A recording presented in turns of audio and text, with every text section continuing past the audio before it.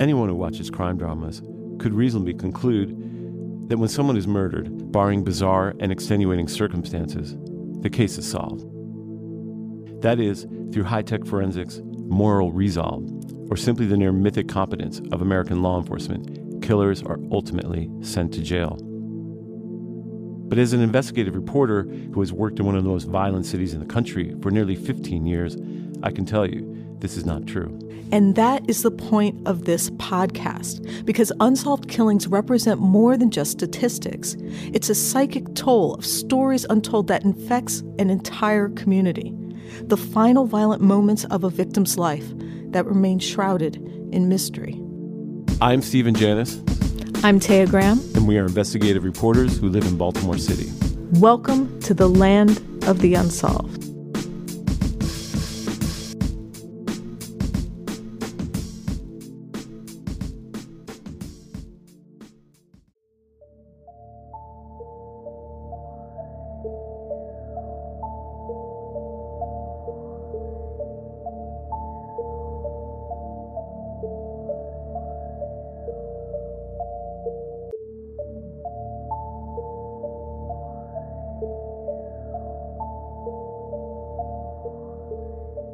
Hello, my name is Taya Graham, and welcome back to the Land of the Unsolved.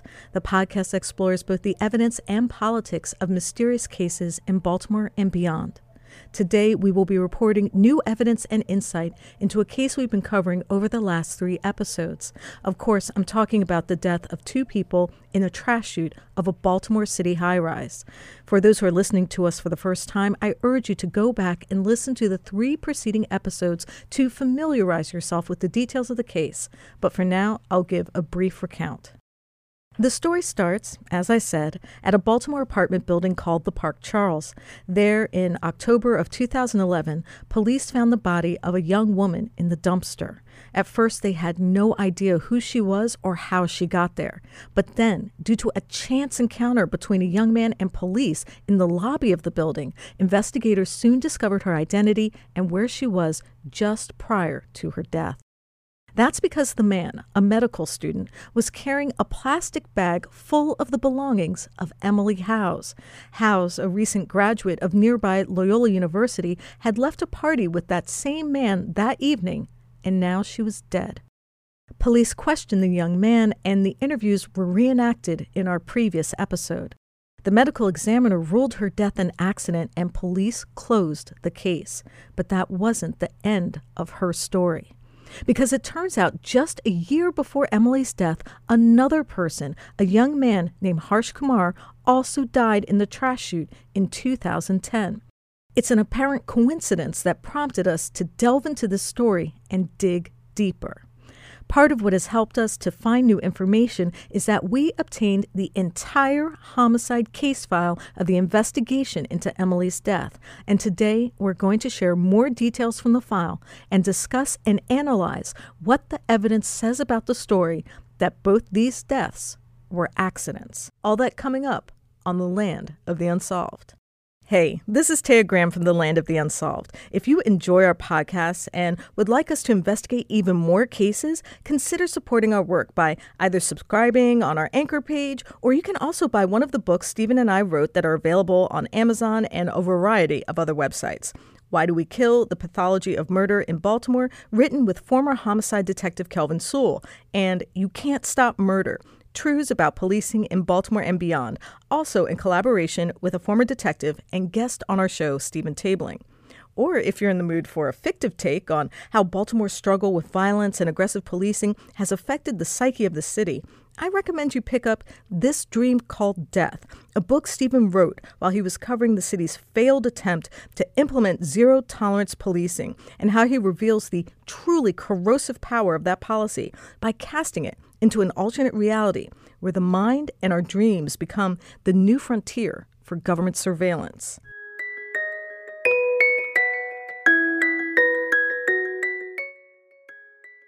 So I'm joined by some great investigative reporters, the legendary Jane Miller and my reporting partner, Stephen Janis. Thank you both so much for joining me today. Taya, thank you for having us. Thanks, Taya.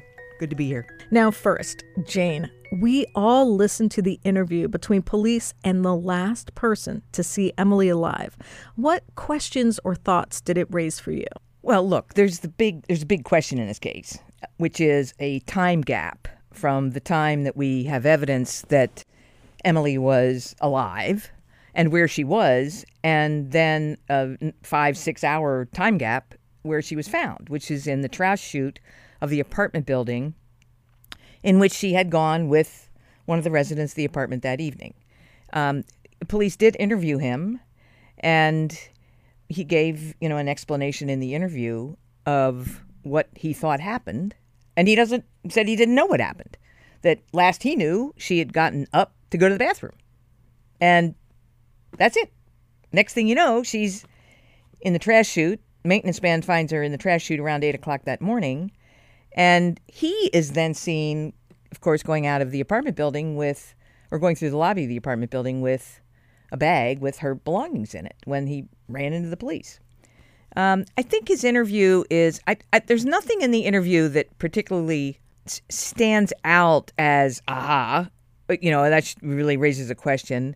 I mean, there are some things that do raise questions. He's suggested kind of on his own that she may have been sleepwalking. Well, how would he know that? He barely knows this woman, met at a party, went home for the night, some other things, but I don't think there's anything in the interview that takes this case one way or the other. And that's the problem with this case, is that this is a very unusual death. And then there happen to be two of them, within a year apart involving the same trash bin at the bottom of the chute in the same apartment building. And that's kind of the problem with the case, is that this is one of those cases that lacks video evidence. Now, this was 2011 when this happened, so we didn't have cameras all over the place like we have now. And it lacks witnesses other than the man she was with and the roommate, who can also put her in that apartment. But there's nobody that saw her enter a trash chute, nobody that saw her enter a trash bin that we're aware of. And so it's one of those cases that really lacks evidence and clues as to what really happened here. I mean, to me, the accident finding is kind of a default. We don't have any signs of homicide, and it doesn't look like a suicide, because what a crazy way to try to commit suicide. And so the only other thing that is left is that this is either undetermined, and frankly, I'm surprised that it wasn't an undetermined finding, but that it's undetermined or it's an accident, and the ME ruled it an accident. And the minute that happens, bam, case is closed. Stephen, how about you? What questions did it raise for you? I think, this is purely my sort of analysis of the interview done by the homicide detectives. To me, they spent a lot of time with superfluous questions about, what kind of sex position or things that we actually omitted because they were so bizarre. But what they didn't do is get him to really give them a very concrete timeline of what happened after Emily came to their apartment, and get him to recount in great detail and reconcile some of the details that he gave to them. For example, and we'll get to this later, but he had talked about giving her a pair of shorts after they engaged in sexual activity, but her body was, when she left the apartment, when she left to go to the bathroom, where she said, "I'll be right back, don't go anywhere." And then, suddenly when her body is found, not suddenly, but when her body is found, she is completely naked. So why did he tell them? Why did he tell them that? And then there's the morning when he supposedly wakes up at 8 or 9:30 and says she's missing, her clothes are all here, I was really upset, or says to the detectives. But then he falls back asleep because he's so upset, and then he never calls police. He tells them, "I never call police. If you wake up and you're suddenly," and though he describes being completely, So he actually said that he was panicked to not find her present in his room. Yes, exactly. And for him to, not to call police or reach out to law enforcement or somewhere if he's really concerned, was never fully explained to me. It doesn't mean that he did anything wrong, because that's not, it's just a question I wish they had explored. Why didn't you call police? If you say you're this upset, and if you say the fact that she's gone and all her clothes are not there, I think, they should have pushed him a little harder on the timeline of how that all evolved, why he went back to sleep, and then, of course, pushed him more on why he didn't call police. But, as Jane said, again, there's nothing in there that, besides the sleepwalker comment, which is a little strange, that really says, stands out as being transformative of what we know about the case. It doesn't give us information other than the fact that no one knew that she was in this man's apartment in the media, like it had never been reported. So it was a very interesting but not necessarily totally informative interview. His focus on the sleepwalker comment stood out to me as well, because I believed he repeated that to Emily's friend, who had called essentially frantic, concerned about Emily because she hadn't heard from her yet. So he spoke to her on the phone. He said that's actually what woke him up the second time. Stephen, can you talk a little bit about that conversation he had with her friend and the comments he made to her? Well, supposedly what he told detectives is the phone was ringing. He woke up again at 11 to it ringing. He calls the last number on Emily's phone. It turns out to be one of her best friends. And she says, do you know where Emily is? Is she with you? And he's like, no, I was hoping she was with you. And then she starts to panic. And then he tells detectives, there's no transcript of this call. He asks, does she sleepwalk? The only reason that is of note is because that was the assertion made in the previous case, that the man, Harsh Kumar, was a sleepwalker or took Ambien. But, that it just could be a coincidence. But yes, he does suggest that. And supposedly, according to the timeline, that's before he knows that Emily's body is in the basement. Like, he would at that point, based on his story, have no idea where she was. So that does, raise more questions that I wish they had followed up on with him. And again, they didn't. They would keep turning the interview back to weird, do you smoke pot or something? Which I just didn't understand why they weren't just more particular about the details. The only thing you have at that point as a detective are details, and I think it's important to get them down. Well, one thing about the interview with noting, which, Stephen has said some pretty bizarre questions, but clearly what the detectives were driving at was there's some kind of sex act that ended up badly. That's what they were clearly driving at in the interview with him, and under the circumstances that she had left the party with him, etc. And that there was no question that they had sex together. That's at least what, the police were told by him. I don't find that unusual, because that would be exactly what they may have been thinking. You have two young people, college students or, postgraduate students, etc., go to a party, a lot of drinking, they go back to the apartment, is that what happened? The other thing that bothers me about this case is you have to believe that someone in the middle of the night in a strange place gets up, goes out of the apartment into the hallway, wanders down the hallway, sees the trash chute and decides, oh, I'm going to see what this does. Let me see where this goes.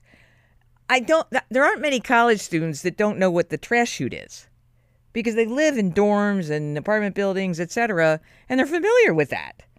It just is, it really strains the imagination that, really, that's what you have to believe happened here, is that she was exploring the hallway and opened the trash chute and crawled in it. It's not a big door. We all know that. It's like, 12 by 20 or 12 by 18 or what. It's a small door. Opens from the top, not from the side, which would be easier to crawl into, but opens from the top, which means you have to somehow get yourself up over the door to get into the chute. And that, I think of all of the things about this case, that it really troubles me that it's like, oh, okay, that happened. And that's, it just, it's odd. It definitely strains the imagination. It really does. So, Stephen, you've been digging into the case files, and you found some more interesting clues and evidence. Let me just say one thing about what Jane said, which is kind of fascinating. I agree with Jane that I think that was what their theory is.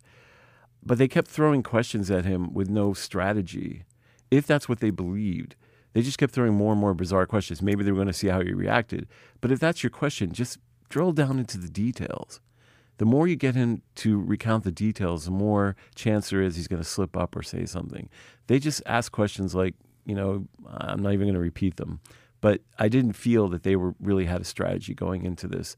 But Jane is right. I think absolutely, because the questions they asked, the only way you can explain them is that they really believed it was a bad sexual encounter gone wrong, and that led to some violence or something. That's all I can think. So the first thing I found in the case file were some notes from the previous homicide investigation into the death of Harsh Kumar. As we know, Mr. Kumar was the first person to die in the trash chute, and police had ruled that, or the medical examiner ruled that, an accident as well. What's interesting is police had interviewed a girlfriend and his sister, and particularly the girlfriend said that he liked to take Ambien and fall asleep in weird places. I mean, I don't know if he liked to take Ambien or he had, I guess, psychological problems, she said, and he took Ambien, and she even told police that he fell outside like a train station, in D.C. or something, a metro station. Like he was so notorious for taking this and like sleepwalking. So he was known to sleepwalk. And another interesting thing, and it was a very brief passage from the progress reports that homicide detectives file on a regular basis to keep track of a case. The other thing was that the day Mr. Kumar died, the building manager told police that someone set off the fire alarm in the entire building and caused a panic. And to this day, the building manager did not know who did it, couldn't find anyone who did it. As Jane points out, there aren't cameras everywhere, so it was impossible to know. But just about the same time Harsh Kumar died, somebody set off the fire alarm in the building. So those were just two very interesting things. I mean, first, it does seem to say that it's possible he had crawled in there. But again, I think Jane made a great point. Like, who does that? And who doesn't know what a trash chute is? And who doesn't know what's at the other end of it? And the other thing is, that he did have this propensity for taking Ambien, which some people say Ambien can make you kind of sleepwalk. Like there have been cases where people start driving in a car, I guess. I mean, was it Roseanne Barr who said she took Ambien? Her tweeting, she was tweeting on Ambien, which led to some, let's say, controversial remarks that she made. So that's the first thing. I don't know if, Jane, you want to add anything to that or... No, I just think, it's extraordinary. It's not like we have, bodies showing up in the trash bin at the bottom of a trash chute multiple times a year. We don't. And we have two cases in the same building with similar circumstances within a year. It's just odd. It's very odd. So, Stephen, something that stood out to me was that police confiscated used condoms during the search in both the master bedroom and the bathroom. Can you talk about that and why that's important? Yes, there were condoms found all around the house. One were found in a trash can, I think in the kitchen, and one in the master bedroom. Or no, in the bathroom. One was found in the bathroom in a trash can, and one was found in the master bedroom. Both of them had DNA of the young man she was with. But these condoms had the DNA of another woman, an unknown woman, a woman that has never to this day been identified, which I don't know what that means. It was interesting because the police also asked both the medical student and his roommate if either of them had girlfriends. He said no. And when they asked the medical student if he'd had sex recently before Emily, he said it had been a couple weeks. And they had also asked him when he had taken out the trash the last time, and he had said a couple days ago. Right. I think he actually said that it was either Tuesday or Wednesday of that week. So that would have been almost 5 or 6 days prior to, because this Emily's death happened on a Saturday. So you have these mysterious condoms sitting around the house with another woman's DNA.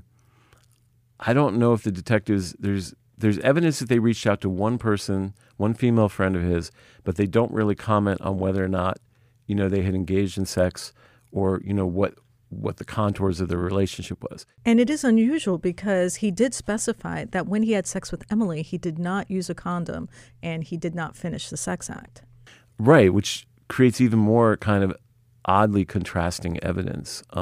It doesn't necessarily mean anything, but it's just another, as Jane said, this case of cumulative oddities that, the more you kind of look into it, the less it seems complete a picture that makes sense to anybody. The one thing that I think we need to say this, is that if you are in the apartment resident's shoes, and this happens with Emily, and this is a woman you just met, and next thing you know, she's dead in the trash chute, and you get interviewed by the police, it's a tough thing to do.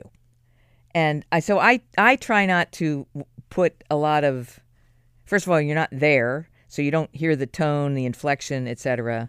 And so you're just reading words on a page. But it is clearly a difficult situation for him.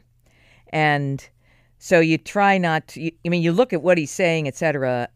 But, you also have to put it in the context of someone who's in a situation. If this indeed was an accident, they're in a situation that they never dreamed they'd be in. It's something that you mentioned is that you can't hear tone, you can't hear inflection, you can only read the words on the page. Do either one of you remember the moment in the discussion or interrogation with the person of interest when he found out that Emily's body had been found? Do either one of you remember his reaction? Yes, it was muted. As Jane points out, and she is right, this is a very stressful situation. Anything you say can incriminate you. And the police obviously concluded that this young man was not a suspect. And I think it's important to say that. But, to accurately report what was in the actual interview transcript, and I don't know if there was any emotional outbreak other than what his words were, it was just it seemed very muted. It seemed very matter of fact. That's the only way I can describe it. That's an accurate description. I can't intuit if he made some sort of gesture, he started crying, it doesn't say. But yes, it was just kind of like, oh. Right. I didn't notice that the detectives responded in a way that would say, that's okay, take a moment, take a breath, gather yourself, we're almost done. I didn't hear any of that sort of conciliatory or consoling type of response from the detectives after he responded. No, it was very matter of fact. But that doesn't mean anything, but it would accurately to report it as matter of fact. I just think, these folks only knew each other for a very short period of time. So there wasn't like a great emotional attachment here that was developed. And they're only together for a few hours, and this happens. And, if he's in a very stressful situation. So another thing you found is a text between the medical student and his roommate when he woke up and told police he found Emily was missing. Can you talk a little bit about that? He described it to his roommate. He was asking if he'd seen her, and he described the whole situation to his roommate as bizarre because he just wasn't used to a woman coming over to his house and then getting up without her clothes and walking out of the apartment. And it's interesting because it's something the detectives asked him as well, said, can you think of another example of someone just walking out of an apartment naked and walking around Baltimore City? It was kind of a pointed question. And, I think to Jane's point, this shows a very weird situation. I think, he's confronting a situation where a woman came to his house, he supposedly had sex, and they had a good time, and then she leaves without any of her belongings. So for him to describe it as bizarre, is interesting to me because, it kind of shows what he was confronting at that point was that supposedly, according to his story, she just got up and walked out with not wearing anything. And I just thought it was worth noting that he called it bizarre. So there are some discrepancies about how the medical student came into contact with police. Jean, do you want to talk about that a little bit? I think he was observed exiting the lobby. This was after 11 o'clock in the morning. So that a long time has passed here between them getting to the apartment and in the middle of, 1, 2 o'clock in the morning, whatever time that was. And then Emily leaving or getting out of bed and saying she's going to the bathroom or whatever and not coming back. He wakes up, I think he said first around 8 o'clock, and she wasn't there. He went back to sleep. Now he's waking up to the phone call from a friend. So now he understands she's not there. She's missing. And he takes her things and puts them in a white trash bag. what I understand from this is that the police ran into him, literally, in the lobby as he's on his way through the lobby. I don't want to say he was on the way out of the building, but he was on his way through the lobby. Well, I can read exactly. I found the exact text. A white male was observed exiting the lobby and told police he was searching for a female friend, quote. But he had her things with him. Yes, supposedly to give to her friend who had called him on the phone. Was it ever confirmed whether or not there was a friend that arrived there waiting to receive her belongings? No, that's another interesting and intriguing aspect of the investigation. They didn't pull his phone records, and they didn't ask the friend to confirm that story, as far as I can tell. Now, all these cases, to describe them to people, include a variety of things, include updates from homicide detectives, which, are written out, which are typed from their Lotus Note system, which they bought in the 90s, Jane, and just because we've talked about this before. And then there is notes that are included that the detective takes at the time because they're supposed to take notes. Some of the notes give us some of this information, but they're often very hard to read, like my handwriting. So they don't always give you can't always discern what it is. But the basic story seems to be he encountered a police officer exiting the lobby. He had the belongings, but no one ever talked to her friends to say, did you talk to them? No one ever pulled the records to see or confirm if that phone call actually happened. So we don't know. We do know, and I'll emphasize this, that police asked him this question. He did not call police after he felt that she was missing. He went downstairs. At some point in the interview, he says, well, I saw police, so maybe I thought I should talk to them. But according to the notes, it says that he was seen exiting the building. So we don't know. So police also requested that the medical student take a lie detector test. What happened? Well, the student declined, which I think is his right to do. And also because lie detector tests are inadmissible, I think it's a real gambit. I don't know why anyone would voluntarily take a lie detector test, but it's just worth noting that they asked him, and he said he would not. He had a lawyer at that time, and I'm sure the lawyer advised him that wouldn't be a good idea. And Jane, I know you have some pretty interesting opinions about lie detector tests, or what you think about them.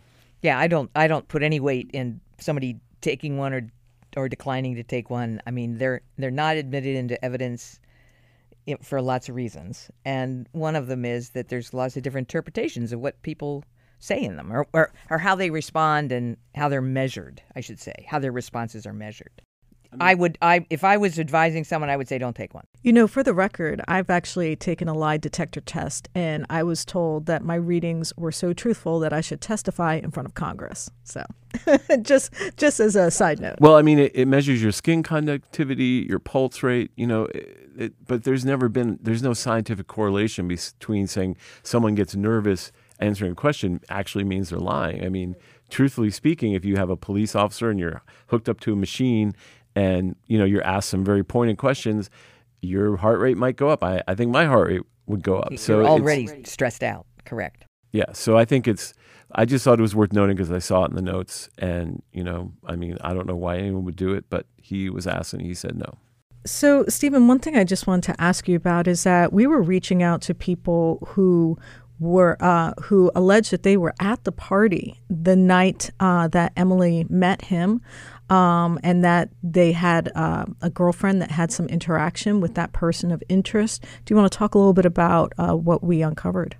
Yeah, I mean, okay, so let me put a couple caveats. This post, I was directed to this post by someone who had listened to the show on the Baltimore Reddit, and it was actually made in response to after the case that Jane and I worked on for years and years, Ray Rivera, and Ray Rivera's case of the young man who supposedly jumped off the Belvedere Hotel, but of course there are a lot of people who dispute that, was the subject of an Unsolved Mystery series that got a lot of attention.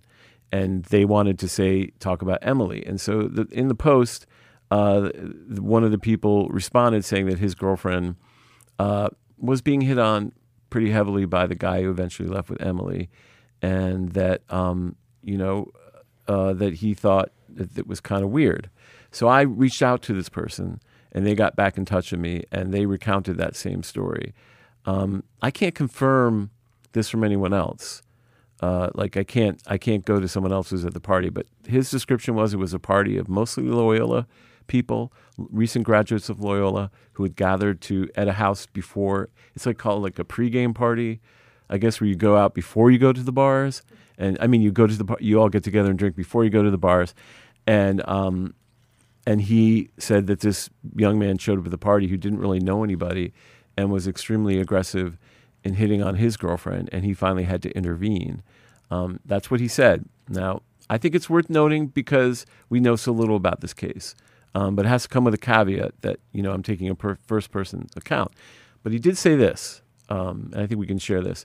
He said Emily was the sweetest, nicest person, very popular, but also very kind of like a shy young woman who would do anything people, was always willing to go along with the group, and just, she said, a person who didn't deserve what happened. And I think it's clear, even the few people that, I've seen posts from or whatever, I think it's clear that nobody thinks that she just decided to, on her own, crawl down a trash chute. I think that's clear among her friends, because I had heard from someone else who knew her and had said the same thing. So there's a couple people who describe her as a wonderful person, but also someone that they don't think would have done this on her own. And not only did we hear feedback that she was a wonderful young woman, but she had graduated cum laude with a degree in secondary education and was very much looking forward to a career as a teacher. So it's certainly a tragic loss, not only for her family and friends, but for what she could have contributed. No, I think it's just a very unfortunate situation with a young woman. Whatever happened that night, she certainly didn't think was going to happen. I can't imagine that this was something that she intended to happen. And, and the question remains is, well, just exactly what did happen? And I wanted you to know that I had been looking over some of the past coverage of when the deaths first occurred, and some of the residents had some interesting things to say about the chutes themselves. Now, these are people who lived in this apartment building where these two deaths occurred. Now, according to the Baltimore Sun's reporting, 25-year-old Allison Busby, who lived at the Park Charles for 3 years, said, quote, "It's not like you could just fall in. The door would shut before I could even get my trash bag into it. It would slam shut. It was kind of a pain." And she also stated, if someone did manage to crawl inside for God knows what reason, the chute door would close on you by the time you got your shoulders inside, and again 2 or 3 more times as you shimmied your body into it. Now, a professional photographer who had lived in the building for about 14 months at that time mentioned in relation to Emily House's death, he said, quote, "Don't insult our intelligence. It happened last year. Management sent us the same letter about Kamar's death and never told us the results of the investigation. Some people think it was someone who knew what happened last year and wanted to do it again. Others are asking, is there a serial killer in the building?" Now, interestingly, they contacted David Hillman, who is the head of the Southern Management Corporation, which owned the Park Charles, and even he was puzzled by the trash chute death and by how someone could even get inside the trash chute. And he said, quote, "They are the smallest size they can be and still take trash." Now, remember, Jane, as you mentioned, these trash chutes are about 18 inches by 20 inches. In the Baltimore Sun report, they mention it as being 16 by 18, so there's a little discrepancy there on the size. However, it's agreed that they are spring-hinged, which means they open and close on their own. As you said, they open from the top down, which makes it even more difficult to get inside. What is your reaction to these quotes from the residents who were living there during the time of these deaths? Well, I think they're asking the same questions we're asking. And the other thing that we just, to put this into the story, from all appearances, the trash bin, the dumpster, I mean the big thing that the trash empties into, where her body was, it seems to be accessible from the outside. So, we keep talking about the trash chute because the trash dumpster is at the bottom of the chute, but who knows? I mean, that's just the autopsy was pretty clear. I mean, that she suffered injuries because she had contact with the compactor.